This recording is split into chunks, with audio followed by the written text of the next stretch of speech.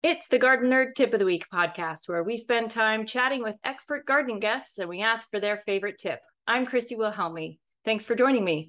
My guest this week is one of the most well-known gardeners on television, Joe Lamp'l. He's the host of the Emmy Award-winning show, Growing a Greener World. He's spent the last 30 years helping people grow their own food on TV, his website, podcasts, and online courses. And his new book, The Vegetable Gardening Book, A Complete Guide to Growing an Edible Organic Garden from Seed to Harvest, has just come out. Welcome to the podcast, Joe. Thank you, Christy. It's great to be here. Yeah, and we are speaking across coasts right now. You're in Atlanta, and I'm over here in Southern California. I was really delighted when Jessica Walliser, our publisher from Cool Springs Press, introduced us by email. Yeah. Yep. I feel like our lives have run similar paths, but you've had this incredible television show for the last, 13 years that's been on? Going on 14. Yeah. And I've been just trying to get my own gardening show for the last 20. So I admire you for that. So it's wonderful. Well, can I just say, I've seen some of your video and I've noticed that you have a very polished professional delivery. I don't know where the glitch is in that not happening, because not everybody can do that. And I noticed that right off the bat. And so good for you. Thank you. Lots of editing, I have to say. No, you weren't edited. You can't. What I saw wasn't edited. It was a clean stand-up, one-off, one-take wonder. So amazing. Well, thank you. I appreciate that. I think, a lot of the time I'm shooting my YouTube videos in the morning before the sun gets above the ridge. And so it's like I have the morning gravelly voice and I'm like hardly brain functioning at the time, but it all works out, and the point, I guess, of our work is to deliver information to people so that they can grow food, right?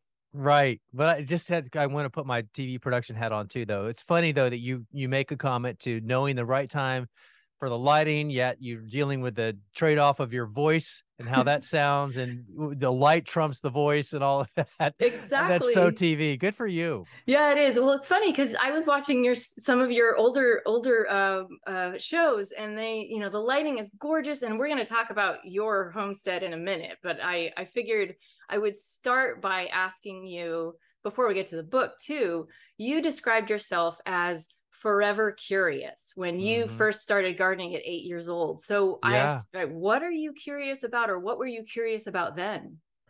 The fact that everything I see in nature blows my mind. And it's like, how did that happen? It's like, oh my gosh. And then the next day it's something else, which is all about why I think gardening to me is this addiction that becomes more powerful to me every day than the day before. And this is going back from age 8 to where I am today and where I'm going to be when I'm compost. I mean, every day is going to be more of that, because no matter how long you've been doing this, there's always more to learn. And if you just go out there and open your eyes and look around, you're going to see something new. And that's what I love, getting up every morning. It's never boring and it's always different. And what's not to love about that? I mean, it could be worse. Yeah, it's true. And nature always keeps us on our toes. Oh, I love it. I know, right? Like I always tell my students, nature always wins. And so it's our job to just kind of work with her. Yeah. You know what I say to that? Can I just dump in? Yeah, go ahead. I always say, Mother Nature always reminds us who's in control. But for me, the competitor in me always wants to give her a run for her money. I know I'm not going to win, but I always want to just make her sweat a little bit. It's worth a try. Yeah, definitely. Right. I mean, we do our best, right? So, so speaking of Mother Nature, you have this gorgeous 5-acre homestead in Atlanta, Georgia, if I'm not mistaken. And you got 16 beds dedicated to vegetables that are featured on your show, which I'm completely envious of because I have a lot less space. But I have to ask, are you planting for fall, or are you just shutting down for the season? What's in your timeline? Thank you for asking that question. I am such a proponent of fall gardening. I am a big champion of that. And I want everybody to do it because it's such a missed opportunity if you don't. And I understand how we get so excited when spring comes around and we pour our heart and our soul and our money, everything into it, the blood, sweat, and tears and whatever else comes with it. And frankly, by the time we get through that hot part of summer and our plants aren't looking so good and neither are we, we're kind of over it for the season, So we throw in the towel and we're like, oh, I'm ready to take a break. But the best part is ahead of us. And that's what I'm afraid too many people just forget or don't even know about because they've never done it. But once the heat and the humidity and the pests and the disease cycles kind of wane, now you've got the most incredible feeling and season and timing of the year to grow these things that don't even grow in the summertime, that frankly are my favorite things to grow, with the exception of tomatoes. And I don't really love growing tomatoes. I just love the challenge of it and eating them, of course. So yes, to answer your question, every one of my 16 beds is completely planted out right now, and I'm so excited about it. I was standing out there. I go out every day that I'm not traveling, and I stand there and I work in my garden. I spend time. But this morning, I just kind of stepped back and looked at a full, rich, planted out garden of raised beds. Everything's a few weeks in the ground now, so they're not tiny little seedlings anymore, but they're not where they need to be yet, of course. But it's just such a good feeling. It was such a peaceful sense of satisfaction to look at that and know what's ahead, and just to feel really good about, doing it, just getting it done. It's a big task to take on 16 beds like that. And right after you're on the heels of ripping stuff out, to turn around and plan again. But the rewards are ahead, and the rewards are every day too. So yeah, yes. I just started 3 flats of Brassicaceae for my garden, and because we're a bit behind you, so I'm zone 10B, you're in 8A, 7B-ish. 7B. Okay, so and you do get a frost. So are you protecting your crops with floating row cover, insulated fabric, anything? I do. I kind of put my plants through the the ringer. The ringer. I make them work. And we don't get, we do get down into the mid 20s, consistently.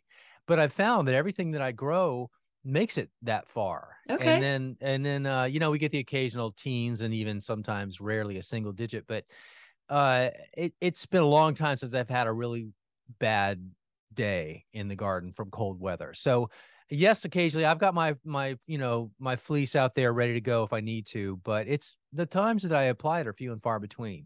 Okay, good to know. And you're in raised beds, so you're not growing in the ground, so you're not getting as big of a frost issue as some people who would be growing in the ground, right? Right. Yeah.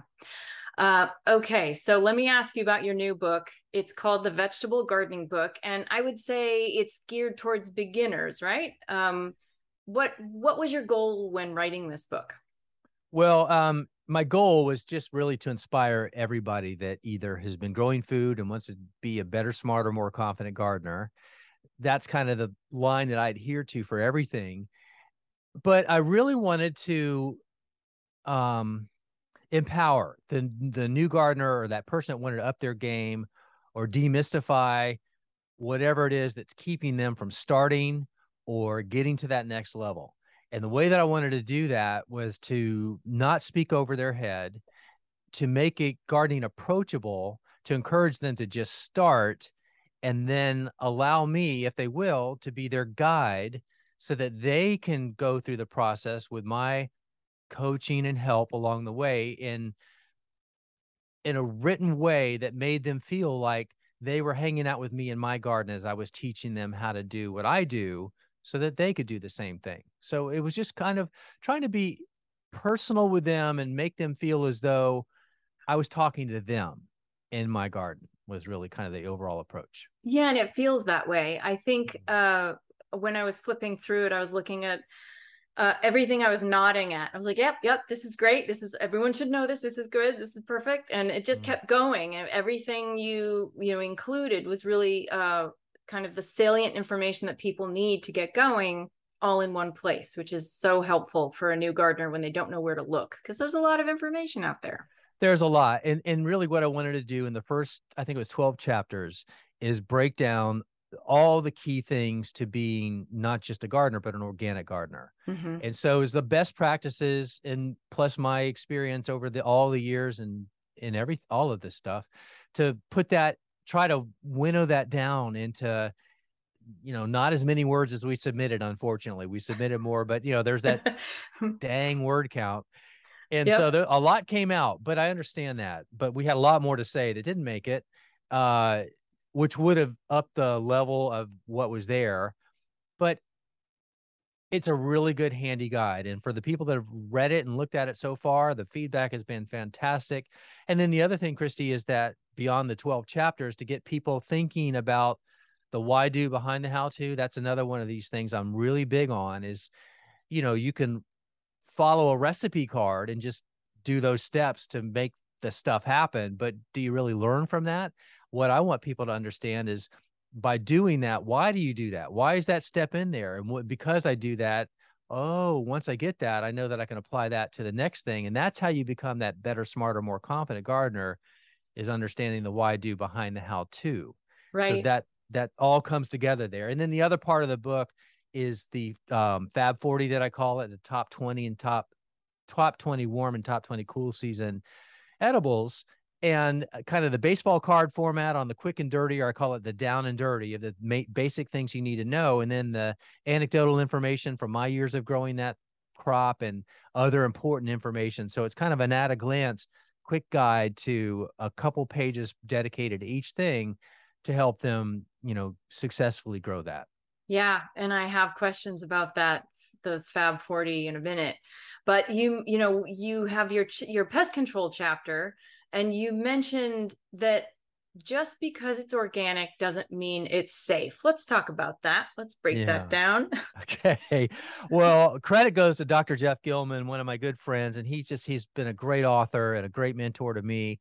But something he said it a few times in his books and in just our conversations, but he said, because we have that conversation bantering around just because it's organic. And he said, snake venom's organic, but do you really want to drink it? Yes. There's a famous George Carlin bit where he says, dog poop is organic. There you go. Say no more, right? Exactly. Right. Right. But so for me, the big ones that come up are copper spray and neem oil. Both are safe for organic use. However, copper spray, it persists. If you apply too much of it, it builds up in soils, and then it doesn't dissipate because it's a heavy metal. So what's on your radar for things that you don't like?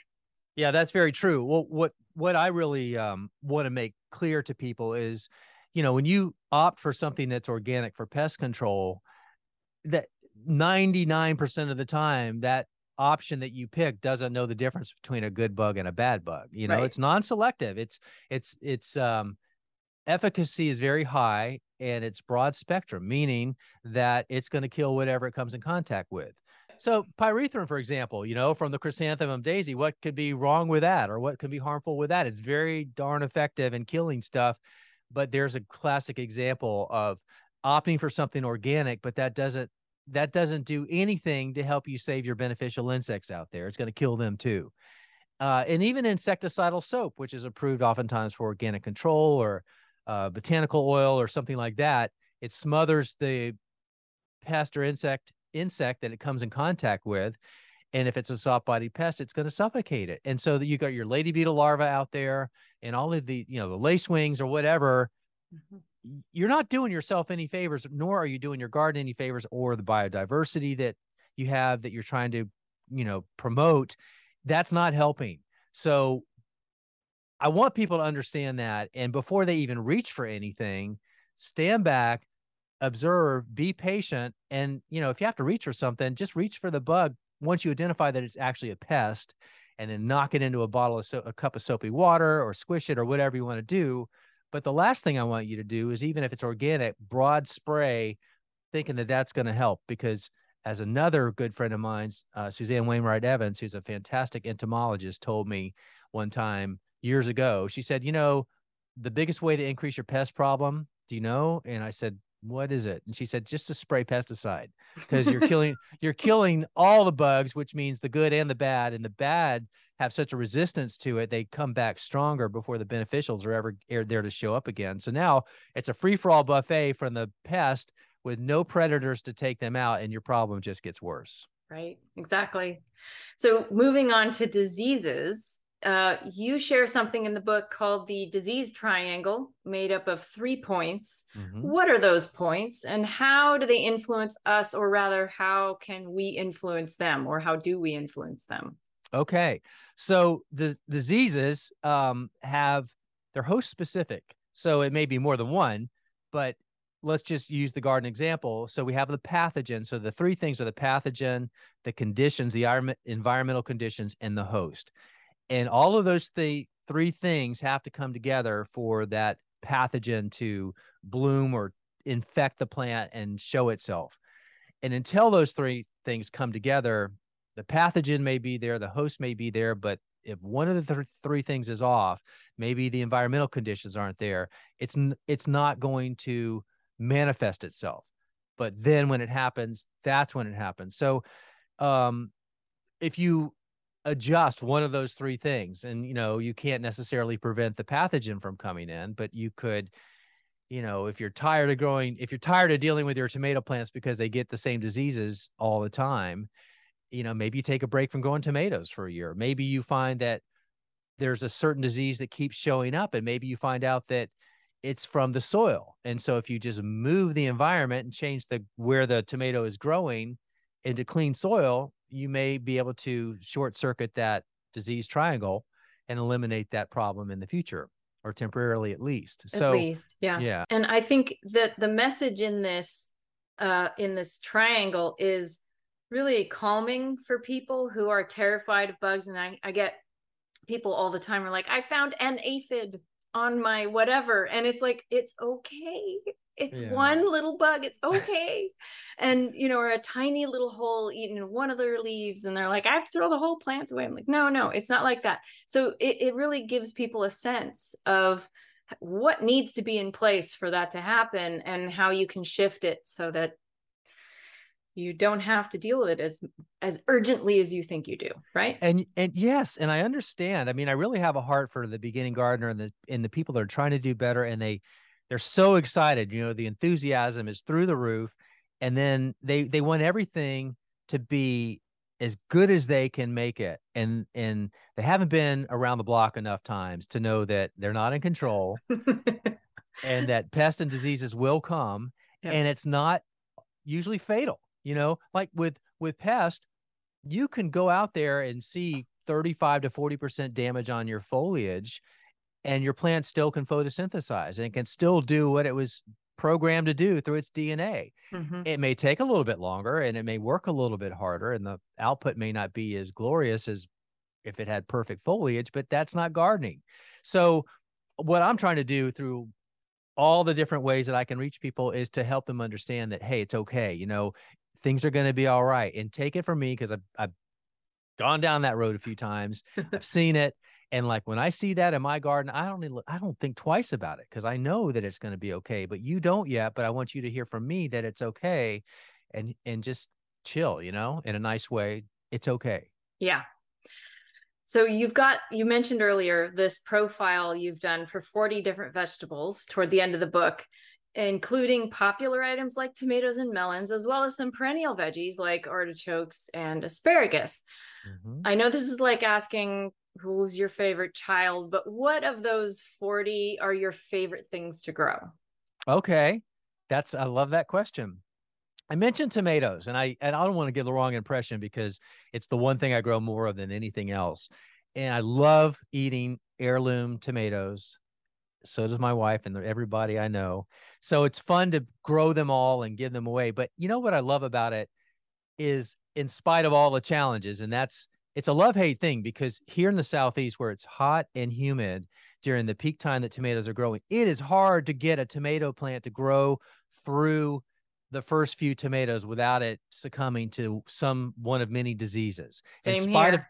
Okay. Yeah, in spite of your best efforts. And I'm very proactive about it. I talk about it all the time. As you see diseases coming on, remove the pathogens from spreading and cut all that stuff out. But when you're growing 60 or 70 plants, that's a lot of work to be on it every day with every plant. And you get tired of that. It's not fun after a while. But the stubbornness in you keeps persisting. And so you power through it. But, you're not all that disappointed when it's time to pull them out, even though they could keep going. My justification is it's time to make room for the fall planting. So these guys got to come out. Yeah. So that said, out of the 65 or so that I grew this year, I have 2 still growing in my garden that look really great. They've made it through and they get to stay, but the rest are out. So tomatoes, I love peppers. And so from a summer crop standpoint, the other thing that I love growing, I think the best is edamame, soybean, because I just love eating it. It's easy to grow.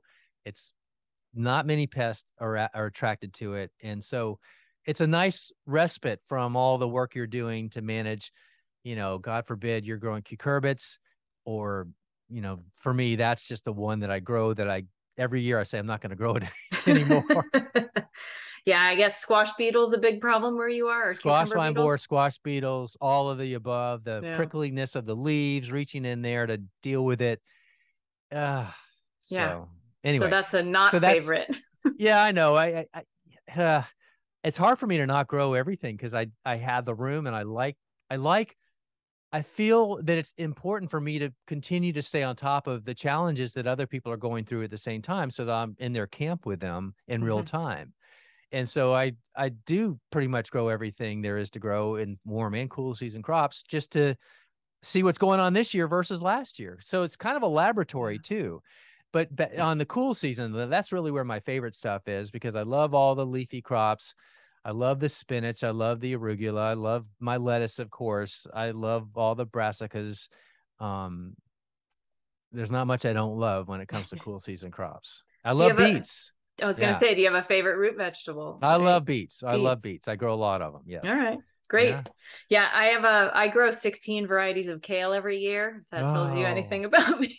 I just it's all about kale. I was growing a lot of different varieties of kale, but now I'm just down to my large curly leaf kale that I use for saute and smoothies. And it's the one I love the most. And there are other ones that are, I think it's pretty. The kale that I grow is really pretty, but the more I garden and the older I get, I love to experiment. So I'm always growing out new stuff, but I have matured a little bit in recognizing that I don't have to grow everything all the time. And so with kale, that's one example this year. I just finally decided to just grow one in my bed. I grew out a lot of different seedlings from seed, but I didn't plant all the different varieties. Got it. Well, there's no harm in that. I think, variety for me is part of the excitement that keeps me motivated. Because you talk about we've been around the block a few times. It's kind of gardening is always keeping you on your toes, but I can get bored if I don't have something new to grow that I've never tried before. So I think I'm jaded and sad in that way, but it's fine. The reward is something new and different. So that's fun. I 100% agree with that. Yeah. All right. It is tip time. Do you have a favorite tip that you'd like to share with the Garden Nerd audience? Oh, man. So many, I'm sure. Oh, you know what? Okay. If you don't have anything in mind, I want to talk to you about your tomato cages because we've done something similar, but yours are fancier, nicer looking than what I've come up with. Okay. Well, let's make that a tip. I mean, I've got a lot of tips, but let's do that one because it's a fun one to talk about. Yeah. So you have these, we use the same material. You call them cattle panels. Or livestock panel. Yeah, livestock panel. I call it mix mat or whatever it is that you lay down in the driveway before you pour concrete in it. That's my description. Well, okay. Is yours galvanized steel? Yeah, it is. It's 6x6 opening or 7x7 opening. Something like that. Yeah. And so those make the best cages because super strong. They're strong. And well, you talk about your cages because you have a total how-to in the book on how to make them. Go ahead. And a video. Yeah. And a video that you can watch doing it. So the evolution of that cage came about because growing so many tomatoes over all the years, and most of mine are indeterminate. So they keep on growing. And it's like, how the heck do I tame these things and keep them looking good and not way outgrowing the container or the cone or whatever it is that you buy? And the next best thing, or the best thing up to the point before I created these ultimate tomato cages, as I call them, was just the concrete reinforcing wire that comes in the big rolls that's not galvanized because it rusts. So that's not what you use, right? You use true galvanized panels? Mine do rust, Okay. actually. So probably That's not. Well, that's So why I asked you, because that is what people put down before they pour concrete. They roll that stuff out and it reinforces the concrete. And that is very common and very good. It works well. It's, you can make it any diameter that you want, and it's tall enough and all of that. So I have nothing but good things to say about it, except that for me, part of the reason I needed to find something different was for my television garden, aesthetics was always important. And I love quality. And I also didn't like how they stored in the wintertime, because they have that memory and they want to just continue to stay in a circle or a hoop. And it's like, if you grow as many tomatoes as I do, where do you store all that stuff? That's a big high stack. If yeah. you're, so anyway, being on the hobby farm and having that livestock or cattle panel around, I one day said, I've got to think of a better way. And I was looking at the panel and I thought, I can bend that stuff. And it had the height and the fact that it wouldn't rust. And I figured if I could just create two basically L-shaped pieces, I could put them into the garden where they, their corners all meet. And now it's a nice square panel made up of two pieces, and it's galvanized, so it's not going to rust. And because they're L-shaped, you can just lay them down on the ground face down, and then you can just stack one on top of the other, on top of the other, on top of the other. So I have 60 something cages now, which is 120 pieces that stack on top of each other. And the total stack is maybe 5 feet when they're just all stacked on top of each other on a footprint that's maybe 6 feet long and 18 inches wide. Yeah, it's great. And so I think for me, what I've always seen at Home Depot labeled as cattle panel is smaller than an even 6x6 or 7x7 with the holes. This is the grid we're talking about, folks. Mm-hmm. They're usually, you can't quite get your hands through it. It's narrower. It's like 3 inches by 2 inches or something like that. And so I wasn't sure if that's what it was called, but livestock panels, look for it. Those are the galvanized version, which makes it more rust resistant. Yeah. And you get it at like Tractor Supply or farm supply stores, because that's who's buying that stuff, Yep. But many people have discovered that it has great application in the garden. And those small squares that you described that are 2 and 3 inches, that would be very frustrating for people to try to get their hands through, or cut out diseased foliage. I would not do that. Yeah, that's too hard. And you'd have to send your children out to do the work, which is child labor. Let's not do that. Anyway, well, that is a great tip. I'm going to point to where that video is, because I watched it and I have to go find it again, but I'll point to that in the show notes. Thank you so much, Joe, for being on the Garden Nerd Tip of the Week podcast. You are so welcome. This was a fun conversation. Thanks for having me. So how do people find you? Which is a stupid question, I know, but how do people find you? No, fortunately, it's easy. JoeGardener.com will get you to my main website, which has links to the podcast and the Online Gardening Academy and all the other stuff and the videos. And there's plenty there. And then as far as social media, we've got plenty of channels that we're involved in, but I hang out on Instagram, and so that's at Joe Gardener as well. And that ought to get you where you need to go. Excellent. Thanks so much. You're welcome.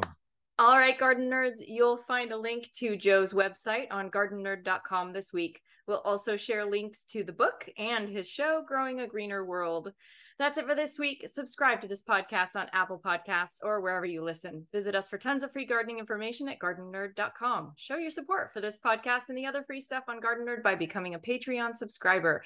And you'll find us on Instagram and Twitter under Garden Nerd 1, on Facebook as gardennerd.com, and of course, our Garden Nerd YouTube channel. Happy gardening.